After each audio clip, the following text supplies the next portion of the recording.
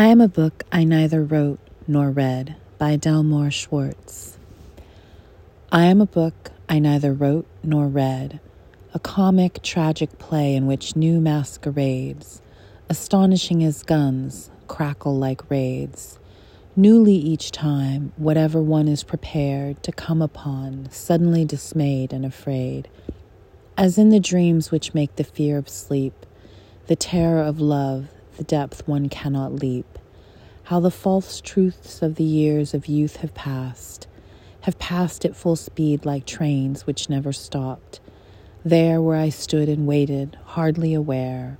how little I knew, or which of them was the one to mount and ride to hope, or where true hope arrives. I no more wrote than read that book which is the self I am, half hidden as it is from one and all who see within a kiss the lounging formless blackness of an abyss. How could I think the brief years were enough to prove the reality of endless love?